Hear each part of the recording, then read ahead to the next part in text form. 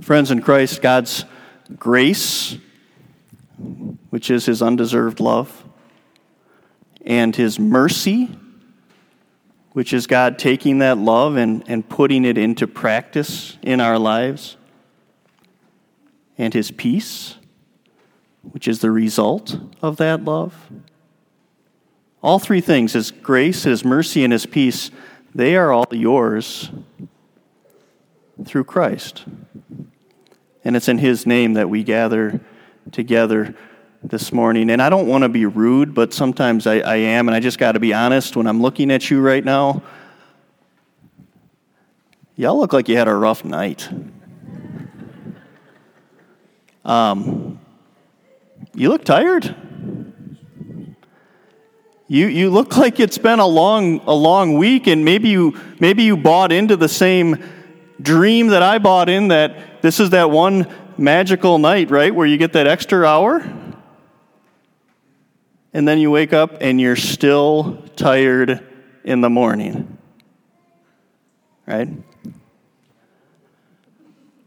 But it has been a long week, especially for Houstonians. You think about what's happened in the last week. We have had a number of late nights cheering on the Houston Astros. And those games were not short. Taking us on into the late night.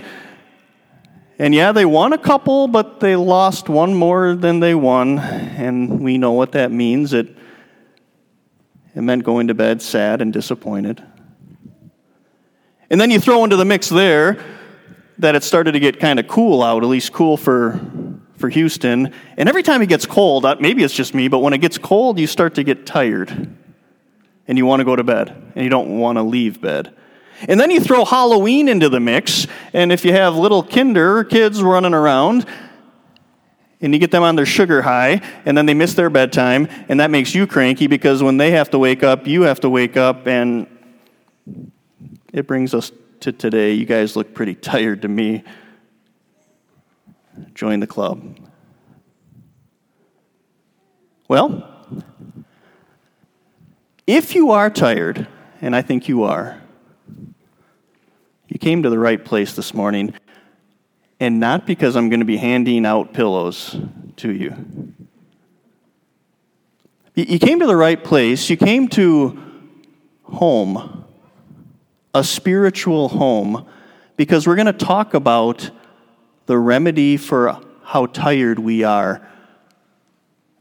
We're going to talk about how rest can be brought into our lives. But we're not going to do it in the conventional way. We're going to do it through the promises of Christ. And so what I want to do is I want to read to you on this Welcome Home to a Much Needed Rest Sunday. I want to read to you from Matthew chapter 11. And I want you just to sit and hear the incredible promise that is given and say, could it possibly be that rest is for me? This is what it says, Matthew chapter 11. If you want to read along in your service folder, you can. At that time, Jesus said, I praise you, Father, Lord of heaven and earth, because you have hidden these things from the wise and learned and revealed them to little children. Yes, Father, for this was your good pleasure. All things have been committed to me by my Father. No one knows the Son except the Father, and no one knows the Father except the Son, and those to whom the Son chooses to reveal him. Come to me, all you who are weary and burdened, and I will give you rest. Take my yoke upon you and learn from me, for I am gentle and humble in heart, and you will find rest for your souls. For my yoke is easy, and my burden is light. This is the word of our Lord. I want to speak those words just one more time. Did you hear how awesome that invitation sounded? How incredibly amazing that promise was? Just listen one more time. Come to me, all you who are weary and burdened, and I will give you rest. It almost sounds too good to be true. Because we've gotten our hopes up before. I'm going to show my age a little bit, but sometime when I was a kid, there used to be this television commercial that would come on regularly. I don't even know what Calgon is. I think Calgon was like a bath soap, maybe? But do you remember the whole Calgon Take Me Away thing? Some of the more mature people here are saying yes. Yeah, it was that ad about Calgon, take me away, just because of all the things going on in life, but the promise that if you bought this product and you put it in your bath, you can just escape all things and find peace and rest. And I think sometimes we hear Jesus' words and we say, wouldn't it be nice if those were actually spoken to me?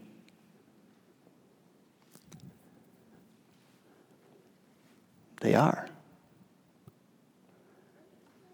Because when you come into the presence of God, and you come into the presence of Jesus, God's Son, who has died on the cross and paid for your sins, those words are meant for you specifically.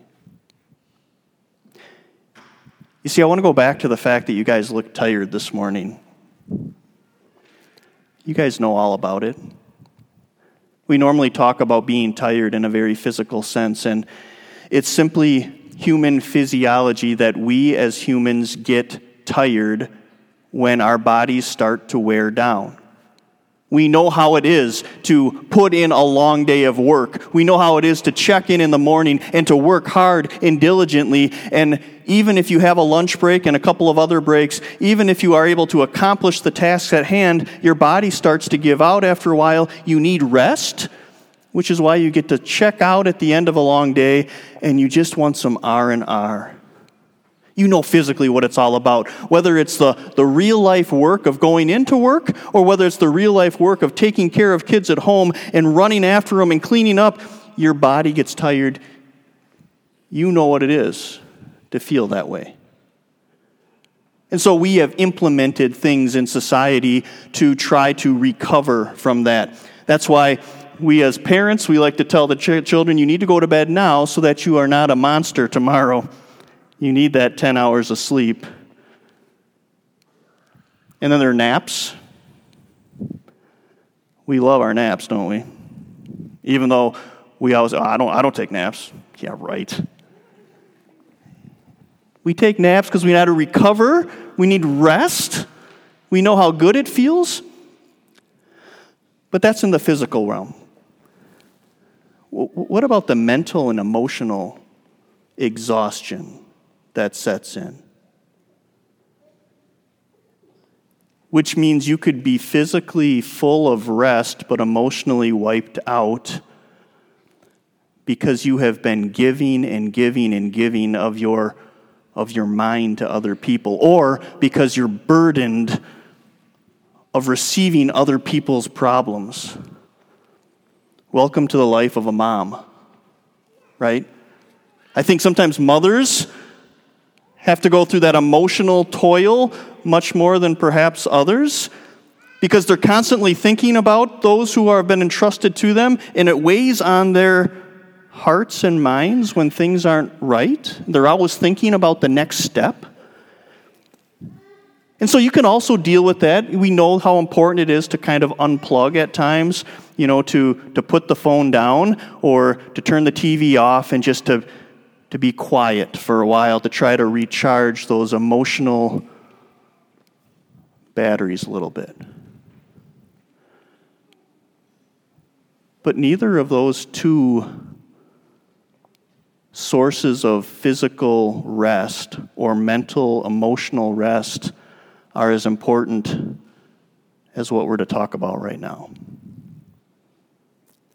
Because Jesus is saying he wants people who are weary and burdened to find rest. Did you catch the word for their souls. Which means there's a third kind of exhaustion that takes over our lives that so often we try to forget about and minimize, and yet Jesus is saying, this is the key one to deal with. I want to give you an example of some spiritual exhaustion that can happen. And the example I'm going to give you are from the sections right before this part of Matthew 11 that I just read to you. I think Jesus was getting tired. When he spoke these words in Matthew 11, I think he was getting tired because he realized just how spiritually exhausted the world that he was working with was, and they didn't even realize it.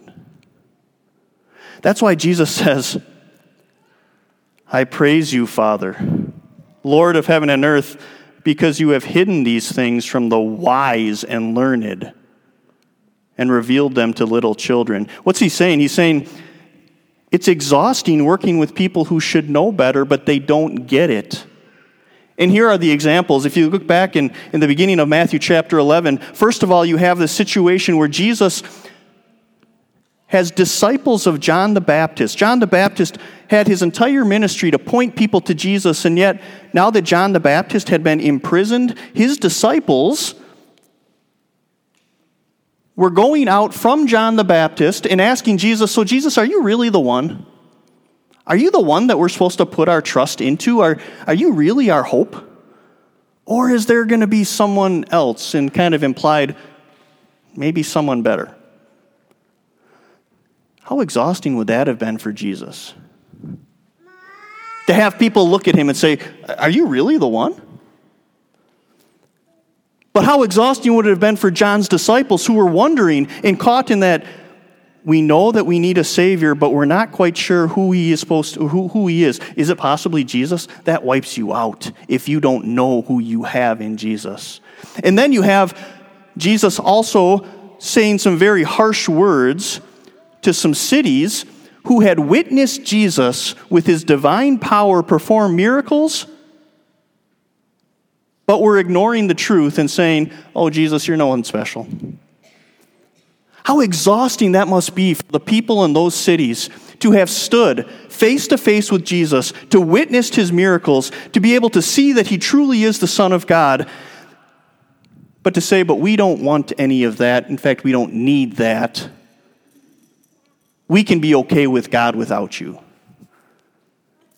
And what they realized, or perhaps didn't realize, is that in both cases, the uncertainty of who Christ is or the rejection of who Christ is, what is it doing but putting these boulders back on their shoulders or on their souls? They're burdened because they haven't found rest for what truly ails them. And that is that we know we're not right with God. You see, the rest that we're looking for, it doesn't show itself naturally.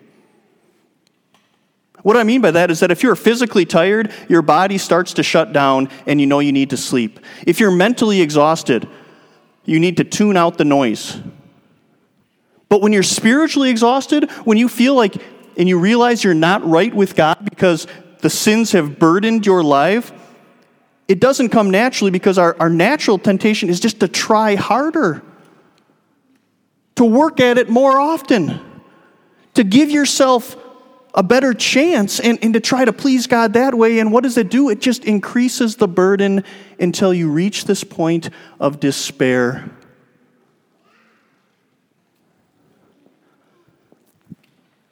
Which is exactly why Jesus is looking us in the eyes this morning. He's saying, I thank you, God, that you are revealing something to those who are listening. You're revealing something that even a little child can understand if they would simply listen. And what you're revealing to them is that in me, in Jesus, you have someone who can truly give you rest. You can come on home to the spiritual family that you were meant to be a part of, and you can rest in my presence, and you can know that all of your burdens have been taken away. It's a much-needed rest. And so now listen as Jesus, with all of that as background context, says these words. Come to me, all you who are weary and burdened, and I will give you rest. You see, that's the kind of rest he's talking about. It's a spiritual rest for the biggest of burdens, which is our guilt and our spiritual insecurities. Do you realize how strange Jesus' words sound? Because think of how you handle it when someone that you are involved with is really tired and quite a mess. If someone's tired, what do you say to them? You say, man, you are a mess. You're tired. You're hard to deal with right now. Go and take a nap. Go and get your life together. Get out of here and come back to me when you're ready to talk. What does Jesus say? He says, no, you, the one who's the mess, you the one who's burdened and not pleasant to be around, you, the one who continues to fall into that same sin time and time again, you come to me. You're the one I want. Come to me so that I can take your yoke from you. This is the gospel message, which relieves our souls of the burden of trying to earn our salvation. This is the message which renews us and restores us and puts us at peace with God. Yes, it even gives us rest. Today is a day that we also celebrate the Reformation. The Reformation can be described in so many different ways, and it certainly could be described as a historical event that 500 years ago changed the trajectory of the Christian church. But I want to boil it down to really a simple truth. In the Reformation, we have a rediscovery of where you can take your spiritual nap. That's what the Reformation was. It was the discovery that if you look at God's Word and only at His Word, and you tune out outside sources, and you simply let the Word speak to you, you realize that you have rest that is found in Christ alone. As He takes our sin upon Him and gives us hope and peace and confidence that we otherwise are lacking. It's the truth that we stand before God justified, which is declared innocent because of Christ's work. It's the truth that we are at peace because Christ has fought the battle for us. You see, when Jesus says, "Come to me, you who are weary and burdened," He's talking to you and me, and He's talking to you and me forever. Because this side of heaven, the struggle continues. The burdens are real, and yet we get to leave them every day that we come home. We get to leave them at the foot of the cross and say, you take that, and I'll take what you have. That's how Jesus talks, isn't it? He says, take my yoke upon you and learn from me, for I am gentle and humble in heart, and you will find rest for your souls. For my yoke is easy and my burden is light. So Jesus comes and He says, come to me, you who are weary and burdened. I'm going to take that off of you now and put it on me. And I'm going to put my grace and my love on you. And now you get to live your life as my child, as my brother, my sister. You get to live your life now at peace. Oh, you're still going to need to take physical naps, and you're still going to have to endure challenges and conflicts, but you can always come back home to me, and know where forgiveness is and know where peace can be found. This morning, I want you to leave here with true rest. But I don't want it just to be this morning. But rather, as you come and you gather with me over the next couple of weeks, and we gather as a family, I want this to become home in a whole nother sense, because there is a powerful concept behind the notion of being at home. Because when we talk about finding a home, we talk about a place where we belong, a place where we can be comfortable, and a place where we have peace and rest. And I know that all of our backgrounds are very different. And for some of us, our homes are not a very pleasant experience. But the concept still remains powerful. When we come to the presence of God, at our spiritual home, we have everything we've been longing for. It's a much-needed rest. It's for you. It's for me. It's for our family. Amen. And now may the peace of God, which surpasses all understanding, may it guard your hearts and your minds in Jesus our Lord. Amen.